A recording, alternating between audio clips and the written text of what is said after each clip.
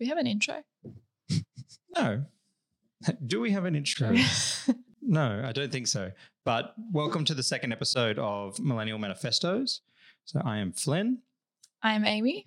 And we're going to be talking today about, what are we going to be talking about? We are going to be talking about meaningful communication, I think was the main point of topic that we wanted to talk about today. So over the last 2 weeks, we have been doing a little bit of research on and off when we get time available about meaningful communication. And I think the thing that I've loved most about diving into the research aspect of this is we both went in very different directions of what meaningful communication is. And there's been definitely some times over the last couple of weeks and even today where we start talking about it and it's like, no, save it. Save this conversation for the podcast. And we've had a couple of engaging conversations over the week about different things, about like effective communication we had the other day. But today we're going to be more specifically talking about meaningful communication. And I thought it'd be a really cool way to start is to ask you what your definition of meaningful communication is and what that kind of like means for you. Look, it's such an interesting topic, right? Because it's something that we do every single day. We're communicating constantly with our world around us, and actually communicating with ourselves. There's an inner dialogue going on. You've got that little voice in your head that sort of guides you through life. So it's one of those topics that we can, go about life and be somewhat detached from it, or maybe it runs on autopilot. So I think taking a moment to be reflective and to try and understand, okay, how do I show up in conversations? There are certain circumstances where we might be really present in the moment, really listening to someone. And there might be other moments where, that's not so much the case. And that's being a human.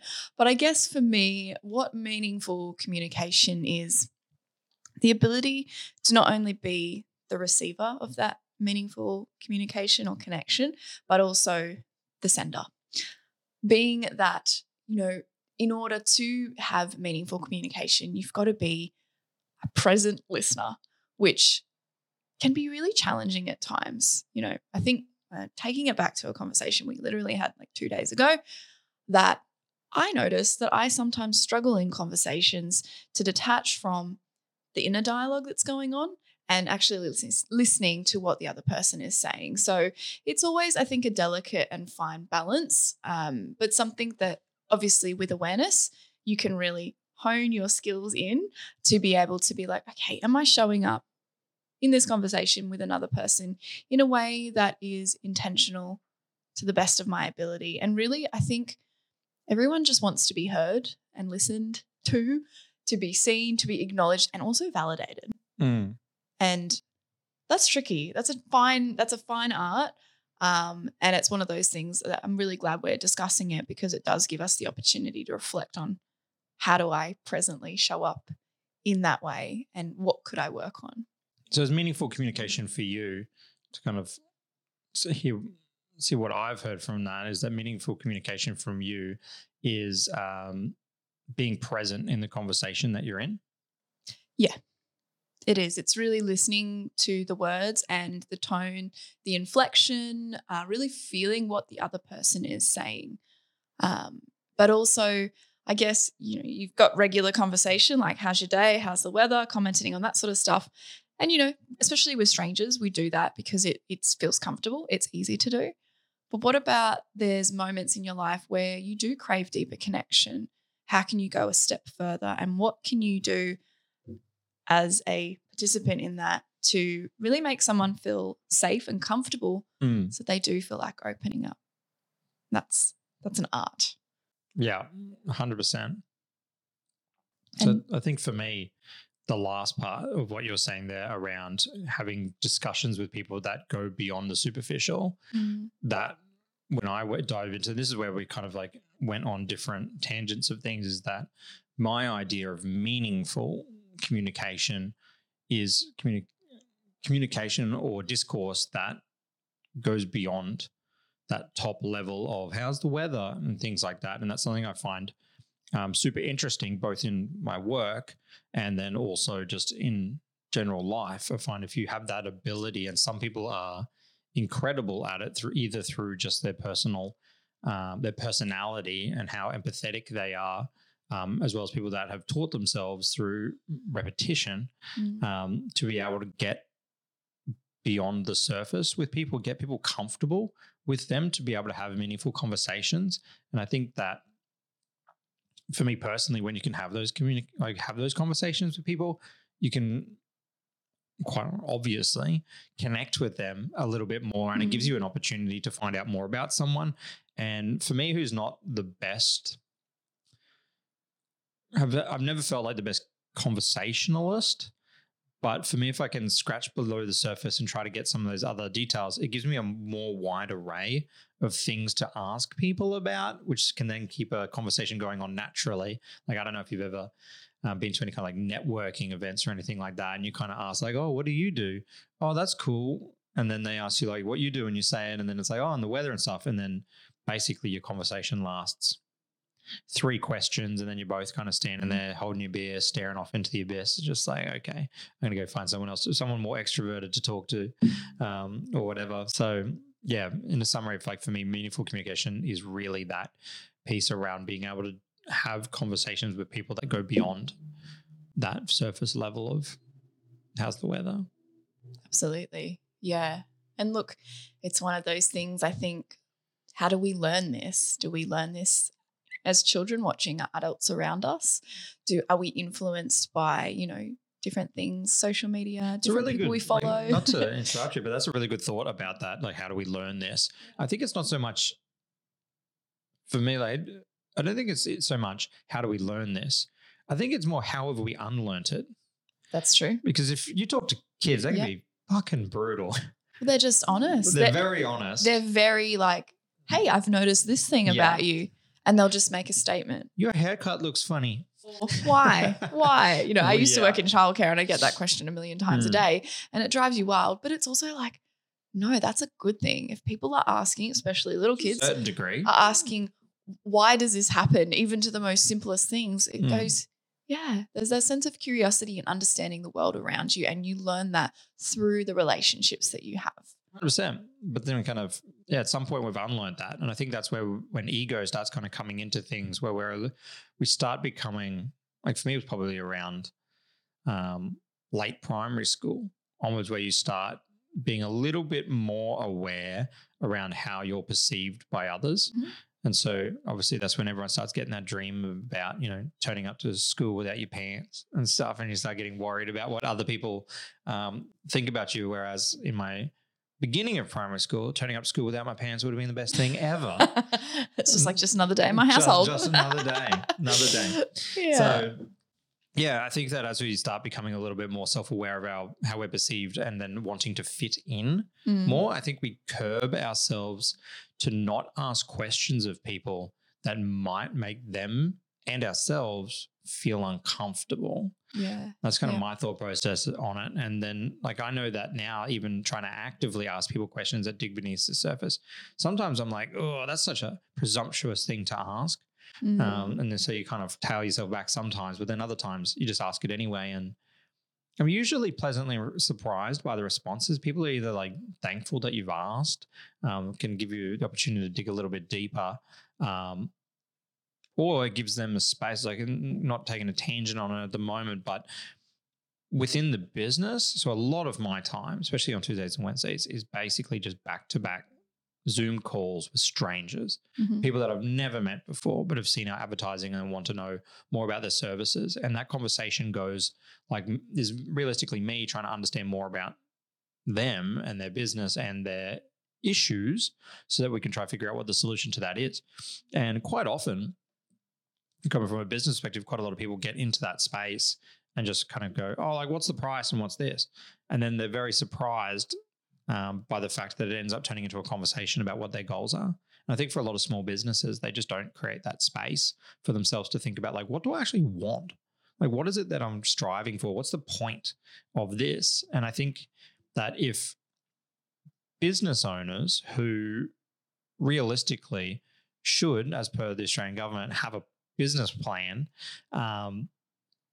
don't set the time to do that, chances are that very few people in normal like employees or normal people, people who don't have businesses, probably wouldn't create a lot of time for themselves to do that goal setting piece. I know that when I was working corporate, I would set goals, but then you'd put them on a piece of paper and they'd float into another room and then you'd lose them forever. Mm. And then maybe at the end of next year, you'd make a new goal set. And then maybe if you're lucky, go tap back in, which is probably why I didn't really achieve much because I wasn't setting those goals. Because like obviously if it's not measured, you're not going to make any difference in that space. And so, yeah, I think that like those people that we talk to looping it back into are always very thankful at the end of it of being able to create this space for them to just think about what it is they truly want, which goes beyond that superficial of like, hey, how's the weather? Like what's going on for you? Here's what we could do for you, blah, blah, blah, blah. And so creating that space for that is what I would consider as well, like meaningful communication is that ability to have a conversation with someone that goes beyond what people maybe might realize is that kind of surface level. And that's a real world, well, everything's a real world, but that's a business application to meaningful conversation as well, which has been infinitely helpful to me because it makes it more interesting to have these conversations with people. But then it also makes it less salesy when you're talking to people because you're legitimately trying to just find out what their problems are, which is realistically like how you should run a business. Yeah. You know, and you're connecting with people, and really depends on the environment, I think, too. There's certain contexts where some things are more naturally going to unfold. Like in your conversations, you're probably a mirror for people, or maybe there is those thoughts in the back of their head, but perhaps because, you know, they're addressing so many other things, they don't really get the chance to reflect on that. So it's probably why it is such a great experience for them, and they probably walk away being like, that was awesome. It's because you've given them that container or that space to really also, dare I say, challenge them a little bit about, of course, what's your priorities? Like, I really need to know exactly what it is that you want, what you're trying to communicate, what you believe is your we are of service to in the world, so that I'm able to effectively communicate that to potential clients. So, it's so important, and it affects all of us in everyday life. And I was going to ask you, what did you notice about your experiences in what you do, which part of it is, you know, taking on client calls to really understand them and their businesses, that those things that you have noticed. But I mean, it sounds like you've given us a really great explanation of what your experience have been. And I guess linking on from that, is there any experiences that you've had when you've been interacting with clients that then you walk away from and go, okay, that's highlighted to me something in my life that I resonate with or that I need to question? And how do you feel like that's played out in your own personal life? Not just leaving work on the back seat a little bit, but how have you used that? How has it influenced your personal life and your connections that you have? So I think that no one conversation comes to mind. I think mainly because I have so many of them and they kind of all blur together. But I think an overarching theme is that it's very easy, and this is why coaches exist of all type. It's really easy to see what other people should do. It's really fucking difficult to see what we should do. Because I can't remember what the saying is, but it's something like you can't save someone who's drowning, or you can't teach someone to swim. Yeah, you can't teach someone to swim when they're drowning. Yeah. As well as the fact that like sometimes when you're drowning, you can't see the ocean. Oh, sorry, you can't see the bank, and so that overarching tangent comes like that overarching thought process comes to me quite frequently when having these conversations with people, because as someone who's removed from their business, I can see quite clearly what might help them in what getting to where they want to go, or at least breaking it down into something that is more manageable and tangible is quite easy. And then so you have these conversations, and quite often it's like, okay, well, how am I not doing this? And then you're asking like outside of a business perspective. I think one way that pops up into my mind at the moment about how, because a lot of those conversations are about measurability and creating goals that are actually measurable. Because obviously if a client doesn't have a measurable goal, how do I know what is it we're trying to achieve here? And how do we know when we're done? How do we know when we're succeeded? And so I've realized in having these conversations that, first of all, within the business wasn't doing a hell of a lot of that, even though I was at a larger scale, but not at a smaller scale. But then realized that I was spending so much time doing it in the business, I actually haven't done it for myself. And so a lot of the time, I guess at the beginning, because the business and myself become so intertwined, you set goals for your business and it feels like you're setting goals for yourself. And so you get that same dopamine hit that everyone gets from goal setting. And I think it's why everyone, including myself, sets a lot of goals, but then doesn't track, measure them and achieve them, because you get the dopamine hit from planning the thing like you've achieved it. And that's where you get your high, and then you kind of leave it. But that was one takeaway from having conversations with people about their businesses and how they can grow it, is that I've realized that I'm like, oh, I actually don't have measurable goals for myself in terms of things I want to push myself on to achieve.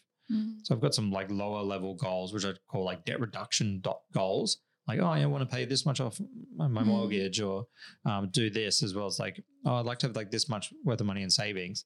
But I've realized that there's no goals that I have for myself that are around like, I'd like to run 5 kilometers in 10 minutes or whatever, like any of that kind of like measurable personal goals.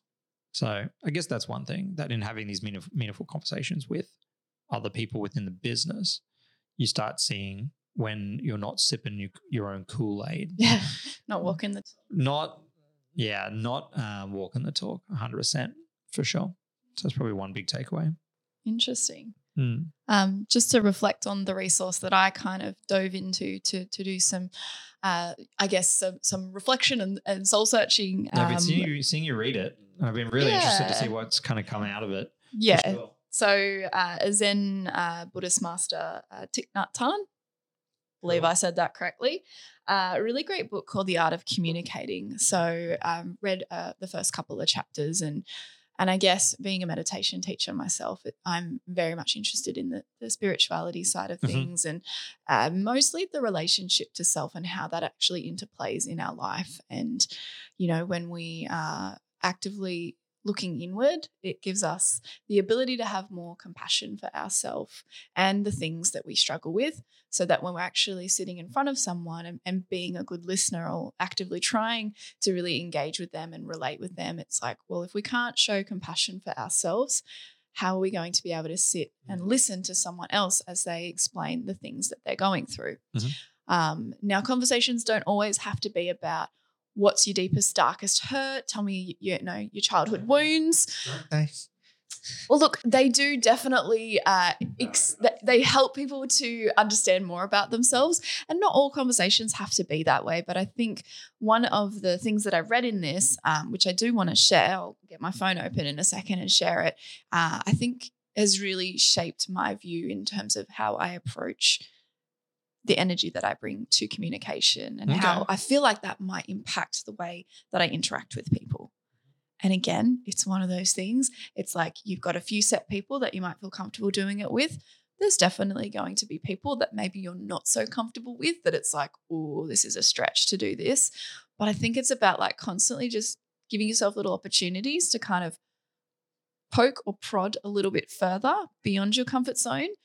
And then I think when you do take the time to ask people stuff or comment on things or ask them to explain more, that they go, oh, no one has actually taken the opportunity to really go further with me on certain subjects. And I think purely just that presence of you allowing that space for someone else, that's what makes, the world go around, is that connection. Well, that's when you leave a conversation, right? And like you'll see sometimes you leave a conversation like, oh, that was really such a good conversation. Yeah, I got a lot from it. Yeah, 100%. And I think, what was it? The book, like How to Win Friends and Influence People. Then they mentioned something about that, where quite often if you want someone to leave a conversation feeling that way, make it so they're always talking about them.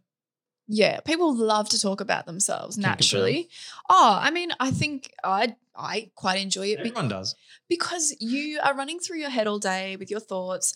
And then when someone actively asks you about them, it's like you have that output. You've got that little space to kind of have your moment to shine, to also maybe perhaps say, is this just me thinking this? Or, am I crazy for thinking this? And someone else can go, yeah, I can understand the way that you feel that way.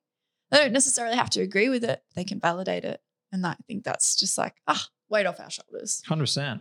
Yeah, for sure. Affects our ability to feel like part of a community. And that's so important in this life. People are like, oh, I don't like people. I don't like going out. I prefer to be inward. I always question that when people are like, oh, I don't really like people and this. And I'm like, don't you? Like, do you truly not like people, or do you just not like some of the experiences that you've had with some people? It's always a question. Like, I understand with people who identify as being introverted become very energetically drained from large scale conversations, having a lot of people. And I can understand that. I can usually do about like 2 days of like bringing it. And then after that, I'm like, go away. Everyone needs to just go away. I'm going to chill out and watch a movie. Don't talk to me. Yeah. But when people say things like, oh, I don't like people, whatever, I'm like, I don't know. I feel like if who's hurt you? Yeah. What's happened that makes you shut down or feel like you can't safely express yourself? 100%. And so that aspect of it all just sometimes I think a little bit of it is drawn by guilt and about how they're showing up for other things. Yeah. Potentially. Could be that. Not attacking you, but seriously. I'll pull up this thing on my phone. I love your phone at the moment. Oh, yeah, the optics is broken. So haptics. It sounds like a robot when I hit the home button. Yeah. So we'll just be chilling out at home and then all you hear from the other is like, it sounds like I'm on a typewriter, basically. It's pretty hectic. All right. So let me see if I can grab it. Oh, it's in my phone. I took a photo of it actually. So what have you prepared? It was a particular statement that paragraph that I really resonated with, and I wanted to share that because I thought, okay, this makes a lot of sense to me. Yep. So if a lotus is to grow, it needs to be rooted in the mud. Compassion is born from understanding suffering. We all should learn to embrace our own suffering, to listen to it deeply, and to have a deep look into its nature. And in doing so, we allow the energy of love and compassion to be born. It's like contrast. Without the bad, you can't notice what the good is. And when the energy of compassion is born right away, we suffer less. When we suffer less, we have compassion for ourselves and can more easily understand the suffering of another person or the world around us. Then our communication with others will be based on the desire to understand rather than our desire to prove ourselves right or make ourselves feel better. We will then only have the intention to help. So I think that really resonated with me because there was another quote, and it's my girl Brené Brown. I don't know if it was her necessarily that came up with the quote, but she introduced me to it, which is first seek to understand, then to be understood. Mm-hmm. And I just think that's so powerful because it's not only when we can really sit, and this is really effective in conflict or tense situations. It's like if we can just take a step back from our own defenses that are coming up or things that we want to get at, it's like, let me just give you the space to go off. Tell me what's on your mind. I'm going to really deeply listen to that so I can start to put myself in your shoes. So when I can put myself in your shoes, I can have more compassion and empathy for that side of you that is really just identifying that's either a boundary has been crossed or there is a need that's not being met and that's coming up in a trigger, in a wound that makes you feel a certain way.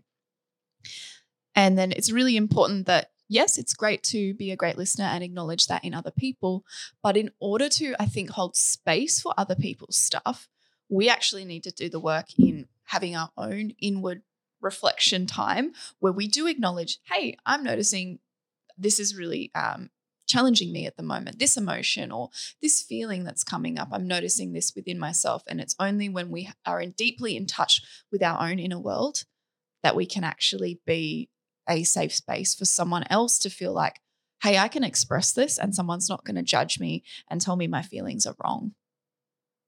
That's what I kind of took away from it. No, that's a amazing quote and paragraph. And I think at where we currently are in the world and global environment, it's something that we as a collective truly need. I think that over the last few years, we've really seen how polarized we are as a people in our ideas and things like that. And I think if people took a little bit, myself included, take a bit of a moment to step back and just try to understand people before, as you said, like before trying to be understood, so we give people the space to, which can be difficult, especially when people are saying something that is different to our beliefs or our ideologies on things.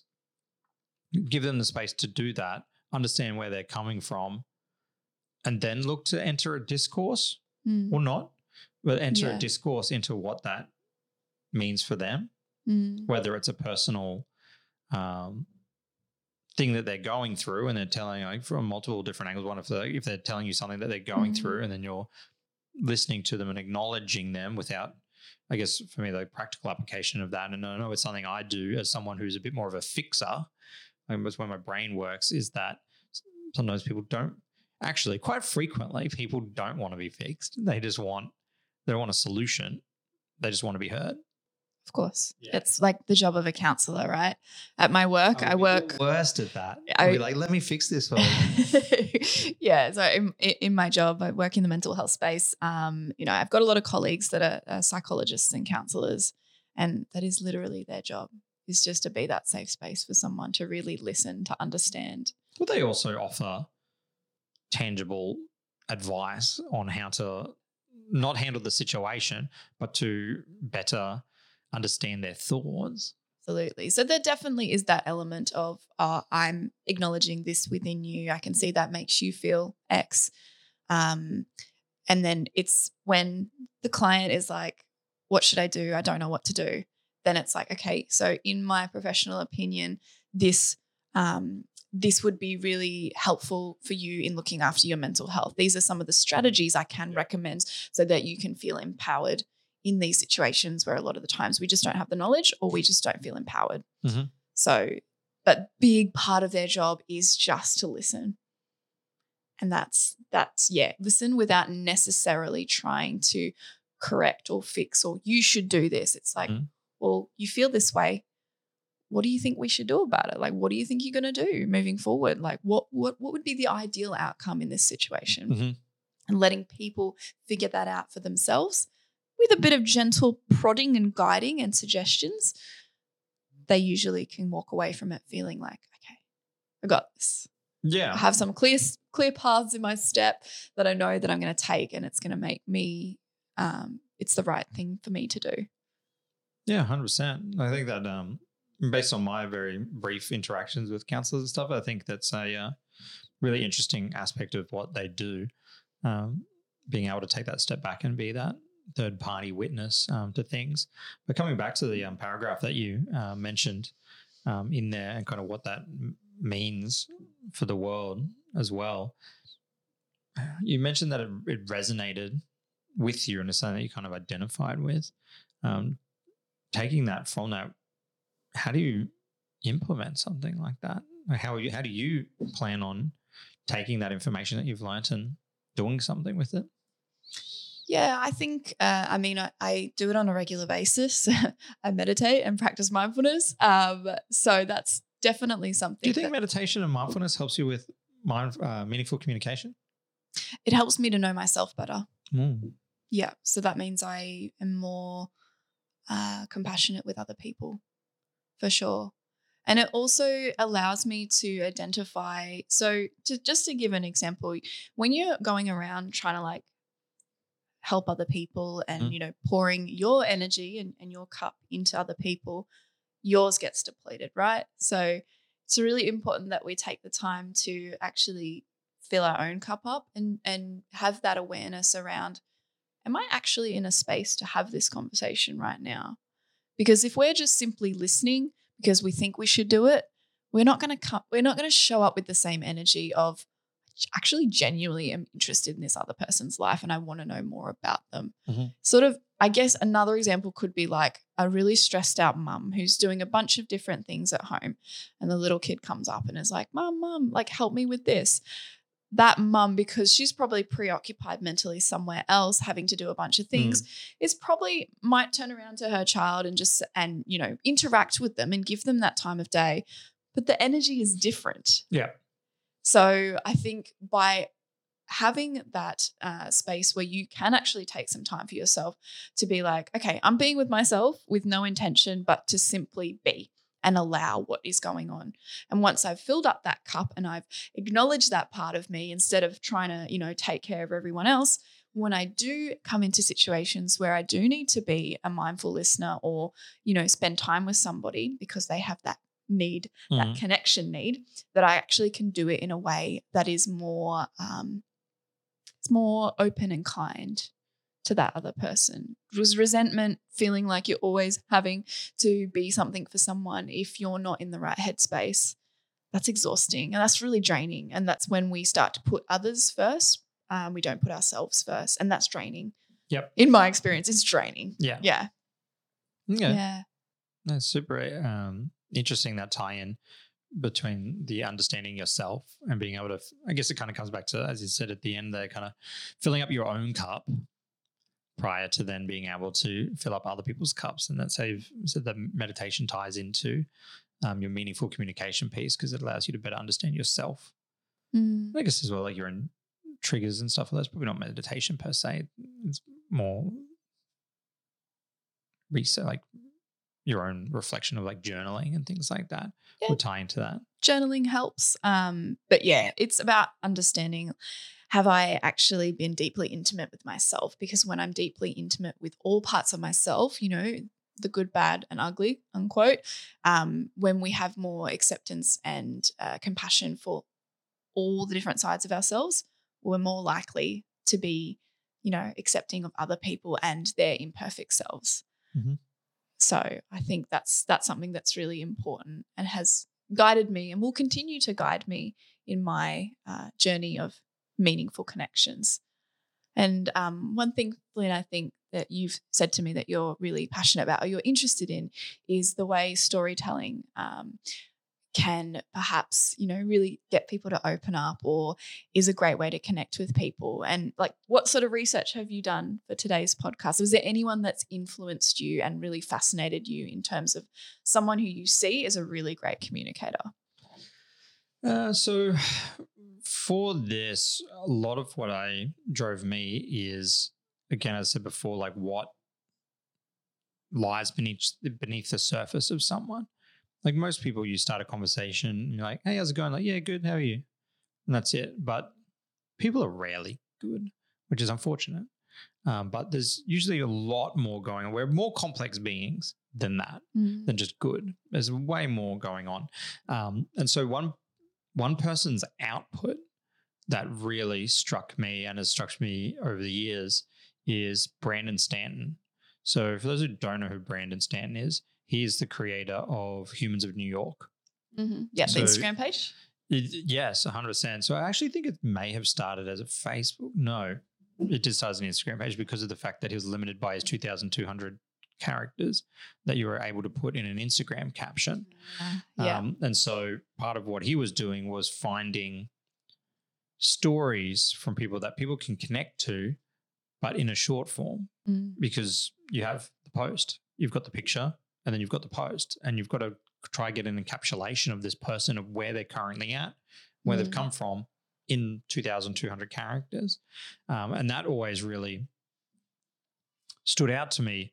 Maybe just because of my own interests, I tend to find myself more drawn to stories of hardship than I do stories of positivity, although quite often positivity comes out of hardship sometimes. Contrast. Yeah, well, there's that contrast of it. But then also something that we've talked about in the past as well is the fact that I wish we did, but I don't believe we truly grow from good times. I genuinely believe that we tend to have tangible growth in our life where we can look back and be like, wow, I've changed. Generally from the hard times, from things not going our way and things like that. But when you're sitting on the beach, everything's fucking rosies. Not the same way you take it for granted, but not a lot of growth happens in those spaces, at least not from what I've noticed anyway. Not the large scale growth that makes you like go, wow, I've become a different person. So I've always found myself drawn to those kind of stories, and those tend to be the kind of stories that he posts on there and finds. And so I thought that was super interesting how you can just go up to people on the street and have them tell you some of the heavy stuff that they're either currently going through or have gone through to get to where they are.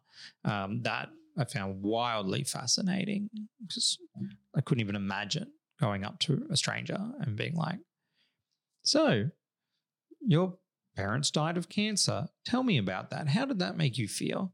Yeah. Like it boggles the mind. So yeah, when we decided that we were going to talk about meaningful communication for this podcast, I was like, I want to go and learn more about Brandon and learn a bit more about his journey and his process for having those more meaningful conversations, because like for me personally, I think it's something that is very interesting, as well as in my line of work, making videos or films and stuff, being able, especially drawn to documentaries, being able to scratch the surface and know a little bit more behind people, especially in a short period of time, is obviously of huge benefit to me. Also, those I just find it more interesting. So that's who I went away and had a bit of a look at. And so thankfully for me, I got the power of YouTube. I didn't have to read a book. I read a few articles. I watched quite a few YouTube videos of interviews from him and kind of got a bit of an idea around his process. And it's really interesting. Now, after kind of like watching it and stuff, it feels like a performance. Okay. Yeah, I can. There's an art to it. There's a methodology. I think there's an art for everything that comes through repetition.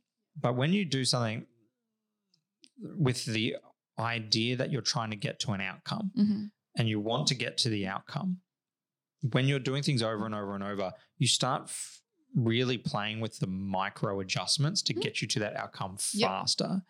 And that's where this is where people go from being an expert in something to being a master of stuff, is through that repetition. And a lot of people don't get there because they don't want to do that level of repetition on the one that thing. The discipline, really diving dedication. The dedication to the one thing. I think I personally am not driven that way. I would prefer to become good at a variety of different things because I just find it more interesting to have multiple inputs. But then obviously there's a huge respect, and we as a community put huge respect on people who are willing to do the one thing and do it very masterfully. Well. But anyway, so when I say that it felt like a performance, is because he's perfected the art of walking up to people and having this conversation with them.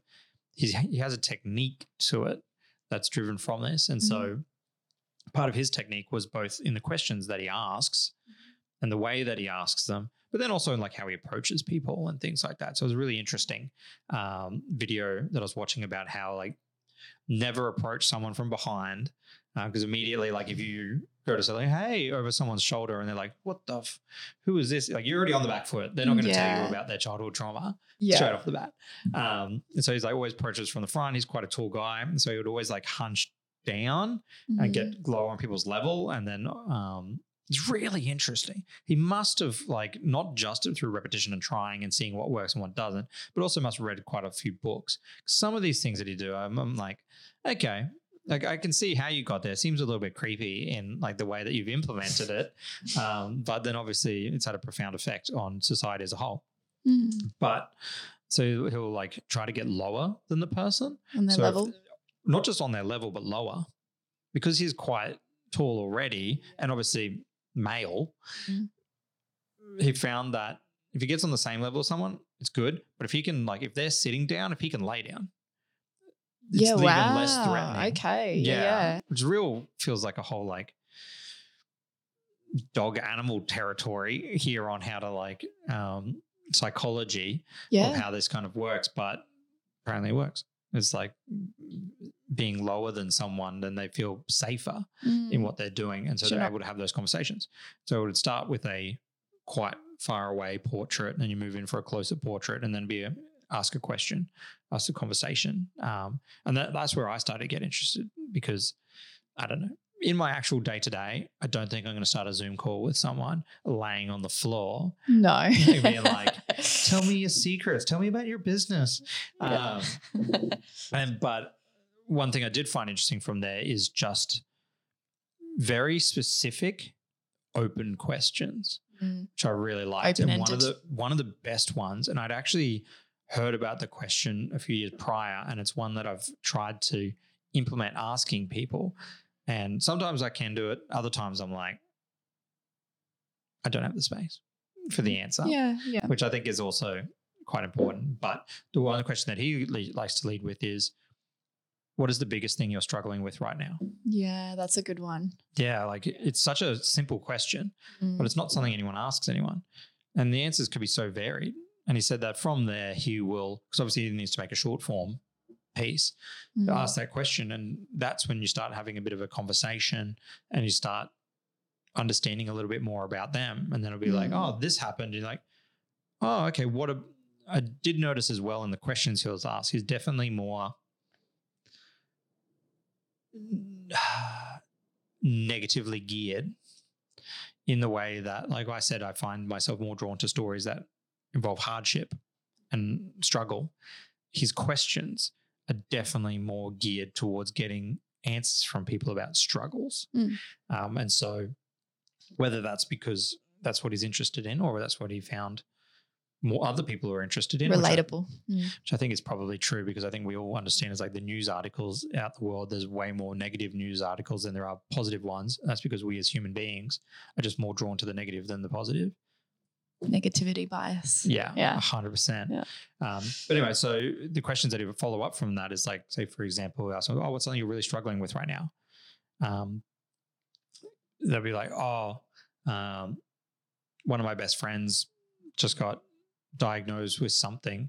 And so I'm struggling. And so I've been going through that. And then his follow-up question for that would be something like, what's the most challenging part of your friend? Or what's the most challenging part of that for you? And which is obviously also a negatively geared question, because they talk more about the struggle of it. And it's not like, oh, wow, what's something that you've learned from that or whatever. Some of those questions do come later, but obviously it's more talking about the struggle. And so I find that super interesting. And that's something that in learning it, like not learning it, but like in talking about some of these things over the last 2 weeks, I've actually started taking some of these things and implementing them in what we do in like both the business, but then also in some of my things that I create, which I've kind of already started doing, but it's like the why. So if I ask you, it's like, oh, how's your day going? And it's like, good. It's trying to get to the why as quickly as possible. Like try to get to that why, which is where the meat is like, oh, why is your day going so good? And you're like, oh, my day's going really good because, I was walking down the park and there was a fucking cool yellow flower on the ground. And that was sweet. And you're like, oh, cool. What do you like about yellow flowers? And then you end up in a whole conversation that might be more meaningful to you. Like, oh, actually, I really like yellow flowers because they make me feel happy. And I'm like, oh, cool. Why do you think that is? And like, oh, my mum gave me a yellow flower once. And you're like, oh, what's your mum's connection to yellow flowers? We're away. We're having a conversation. Yeah. And that's kind of exciting as someone who's probably more introverted than extroverted, being able to find these ways to have a meaningful conversation with people and start having these chats. It's super exciting. Yeah. And it's reminding me of like the work we're doing at the moment, navigating different mirroring, and tell me more about that sort of styles of communication. So, in conversation with people, they'll say something and the mirroring aspect is like, I'm hearing this. Have I got this right? Or is there anything more to this? So by being a really great listener in that sense, you're extracting more information out of someone that allows them that space to open up and go a little bit deeper than generally like a how are you feeling today? Oh, actually that is an open question. I was thinking of like, with those questions that are sort of not open-ended. They sort of just Closed go questions. yes, no. Yeah. Yeah. Whereas if we could have a bit more of openness to our questions and the things that we're asking, it allows people to actually be able to articulate that. Yeah, well, lets them fill the void with, like, fill that gap with their own things, not our bias of what potentially we think that they're going through, which then channels them down into a certain way, which may not actually be the truth. Absolutely. And I think even asking people on a practical sense, Flynn, your examples were perfect about how to get people to open up a little bit more and what things you can ask to allow that space. But in terms of other things, I know that, you find a lot of interest about learning through people through their hard times because, of course, in that, not only is it relatable, but you're able to understand, we're just trying to make sense of the world through communication, and even something that someone else might explain that they've gone through, we go, I relate to that. I've been through that. I know what that feels like. So it automatically makes you feel more connected to them. Another thing could be, I'm thinking of, on a more positive note, is to ask people, hey, like, what are you most passionate about? Or what makes you so excited? What have you got planned that's coming up in your calendar that you're really excited about? Tell me more about that, like why it makes you feel alive. So little things like that, when you actively take interest in other people's lives and that's a good one. Ask them about, like, what are you passionate about? Like, I guess in terms of, there's those cards you can get and they really help you to ask different questions. But I guess one of the main ones that comes up is asking people, if money was an object and you could do any job that you wanted to, what would you do? Spend your time doing? What Such job a tough would you do? That though, because like quite a lot of people haven't thought about that. No. Even if you ask me, like, if I had infinite amounts of money, like money wasn't an issue, what would you do? Yeah, it's a tough question to answer, especially with my logical brain. I'm like, well, money is a thing. I'm going to figure that out. Absolutely. I don't even know what I do. Probably do what I'm doing now, but with far less stress. Yeah. Absolutely, because there's nothing else weighing on you. It's like, I'm here purely to learn, to grow, to help other people, and it's a passion of mine. And generally I find that comes back to, we have a skill set within that is something that is highlighted through what we're offering to the world to be of service of other people. Yeah, 100%. But in turn, because you feel like you've got a natural skill set at it, it doesn't only benefit you because you're feeling that sense of purpose. It also benefits the other person because they can really feel like, wow, this person gets it. It's profound. Interesting. My mind's still thinking about the question that you posed around, like, asking people more about, like, what are they passionate about and things like that. Because I think as well, we have a tendency to default to talking about work. Yeah. Obviously, which makes sense though, because work takes up actually the majority. What do you do? Well, it takes up the majority of our life. Oh, of course. Yeah. Which is either fortunate or unfortunate, depending on what you like to do. But yeah, being able to steer people away from that, be like, oh, what are you passionate about outside of work? That's kind of a cool thing. I think that's something I'm going to steal from this conversation and start doing to people. It's like, oh, what are you passionate about? And what motivates you? Like, what do you like to do in your free time? And steer away from the work, because work can get, I don't know, unless people are super passionate about their work, in which case, like, cool, then love it. Like, that's awesome. And I like having conversations with people around that. But yeah, being able to understand a bit more of someone or what they are outside 9 to 5. Yeah, I think that's the real beauty of things. What stuff, like, going through the book, and you shared one of the paragraphs and excerpts of it that kind of stood out for you. Are there any, like, techniques or things that you've learned from the art of communicating that you found beneficial and through kind of bringing to this podcast that you think you might implement yourselves? Look, I will admit I'm only a couple of chapters deep into it, and I'm sure that there's more strategies and little things that I'm going to learn. But I think in terms of maybe like a more spiritual side to communicating and connection, and it might sound selfish to some people, but I think you are the greatest relationship that you'll ever have in your life. You might think it will be with significant others, and significant others are a great mirror and reflection on perhaps what you need to work on. But to truly intimately know yourself, you're able then to show up in a way that is a lot more intimate and profound for other people. again, because if we try and pour our cup and try and be everything for everyone around us, and we forget to take care of ourselves and our true needs, wants, desires, our passions that want to be expressed, without us actually being able to fulfill that side of thing, we don't show up as holy. As holy, not in a religious sense, but we don't show up. WH. Yeah, we just, in my experience anyway, and that's why I think that's the beautiful thing about life, is that no matter where we are in life, whether we're a 16-year-old listening to this podcast, wanting to learn about, what are these millennials talking about, or what wisdom do they have to share with me, or regardless of where you are at in your life, you could be 50 and like, I'm doing a lot of soul searching because it's something that I neglected in my 20s or 30s. There is always something new to learn about yourself. And the more you learn about yourself, the more curious you become. And the more that you're like, I'd love to see that in other people too. And you might know someone like a friend or a family member that, you know them on a level that you've always been around them, but it's like, do you actually know them? Parents are the biggest one. I see that a lot. And one thing I set out to do a few years ago was interview my mother about her life, because I realized growing up, my mother was an authority figure. Makes sense. That's what they are. But you don't actually know anything. Some parents are quite open about their lives and talking about this kind of stuff, but realistically, you don't know them like their friends know them. No, yeah. Even though you've spent more time with them than their friends, presumably. And so I kind of set out to understand a little bit more about her life and the things she did, and it's truly fascinating. I think that's one thing that I think everyone should do, is a really good resource for this is, I think if you go online on Amazon or onto Google, there's a book you can buy which has prompting diary-like questions for that you give to your parents. Like one of them's like, I want to know more about you, mum.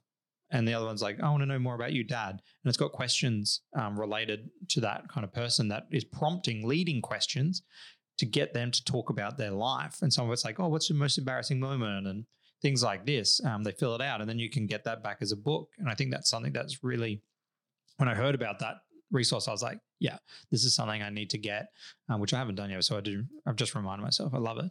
I'll go and get that for my mum, because I think that not just for me to know and connect better with her, but then also if I have kids, they can better connect with who their grandmother was when time comes that she passes, and we'll get to have a better snapshot of people, especially for our generation. Our parents didn't have, well, they do have now, don't know how well they use it, Facebook. I know my mum just uses Word with Friends, but Facebook on there, whereas we now have Facebook as it reminds me daily the memories of it. So even I did not use it optimally in my 20s. But there's now this more documenting of what we're like in a day-to-day sense that our parents don't have. And so I think there's a huge opportunity that we as millennials have, is to ask these kind of more meaningful questions of our parents. Yeah. Yeah. There's lots to learn there. Absolutely. And I think that can really only come as we get older, because when we are younger and we're looking them at you can ask people questions when you're younger. Absolutely. But I think generally speaking, you're in a mindset of probably wanting to understand it a little bit more when you're a little bit older and you become your own person, because you start to reflect, hey, my parent was just a human being doing the best they could with the information that they had. So I think definitely my sense of compassion and empathy for my parents has 100% skyrocketed since becoming, a 30-year-old, having some life experience behind me, as opposed to when I would have been like 18, maybe being like, they don't understand me, they don't get it. There's all these rules and regulations, or this happened to me. And, I've really struggled with that. Why did you do that, etc. Whereas when you're a bit older, I guess as you start getting closer to the age where you're like, I'm now the age that they were when they had young children. Yeah, 100%. And so then it kind of gets put in perspective where you're like, oh, they had me at this age and I saw them as this. Like, I think there's something that's come to my mind as well recently, is that the people that I used to look up to, the point at which I looked up to them and thinking that they were infallible is the age that I am now.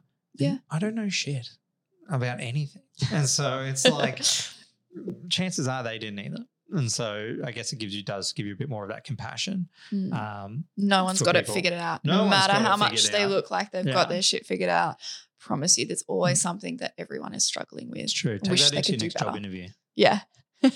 When you're worried about what other people think about you, be like, Yeah. man, these people don't know nothing. Yeah. I think on that note, we will wrap this one up. And so today we've been talking about meaningful communication and what that means for us. We didn't talk a lot about how we're going to implement that in our lives, but I think there's a few things there. It's an ongoing conversation. It's always an ongoing conversation. Yeah. And I think that's something that flagged for me this week. And then in talking about meaningful conversation, something I think that I would love to put on the table to talk about next time is effective communication. Effective communication. Because we had a talk about this the other day. Yeah. And to me, they're very different things. Yeah. Which is cool. Absolutely. And it scares me a little bit, effective communication, but generally speaking, when things scare you or you feel nervous about it, it's like you need them. Yeah. They're your greatest teachers. No, I find it the most interesting because it's something that, meaningful communication, obviously we're going to get a lot out of this and be able to people will be able to have some cool conversations with people thinking a little bit deeper in the surface. Effective communication realistically can get you to where you want to go. 100%. Yep. Got more clarity. One more thing before we end the podcast is something that like you said, it's like something you've been dying to get for ages because you think it would really help with connecting. Yeah. There is an Instagram page. So I do get a lot of the resources from there, but they do have a physical product, and that is the We Are Not Really Strangers card game.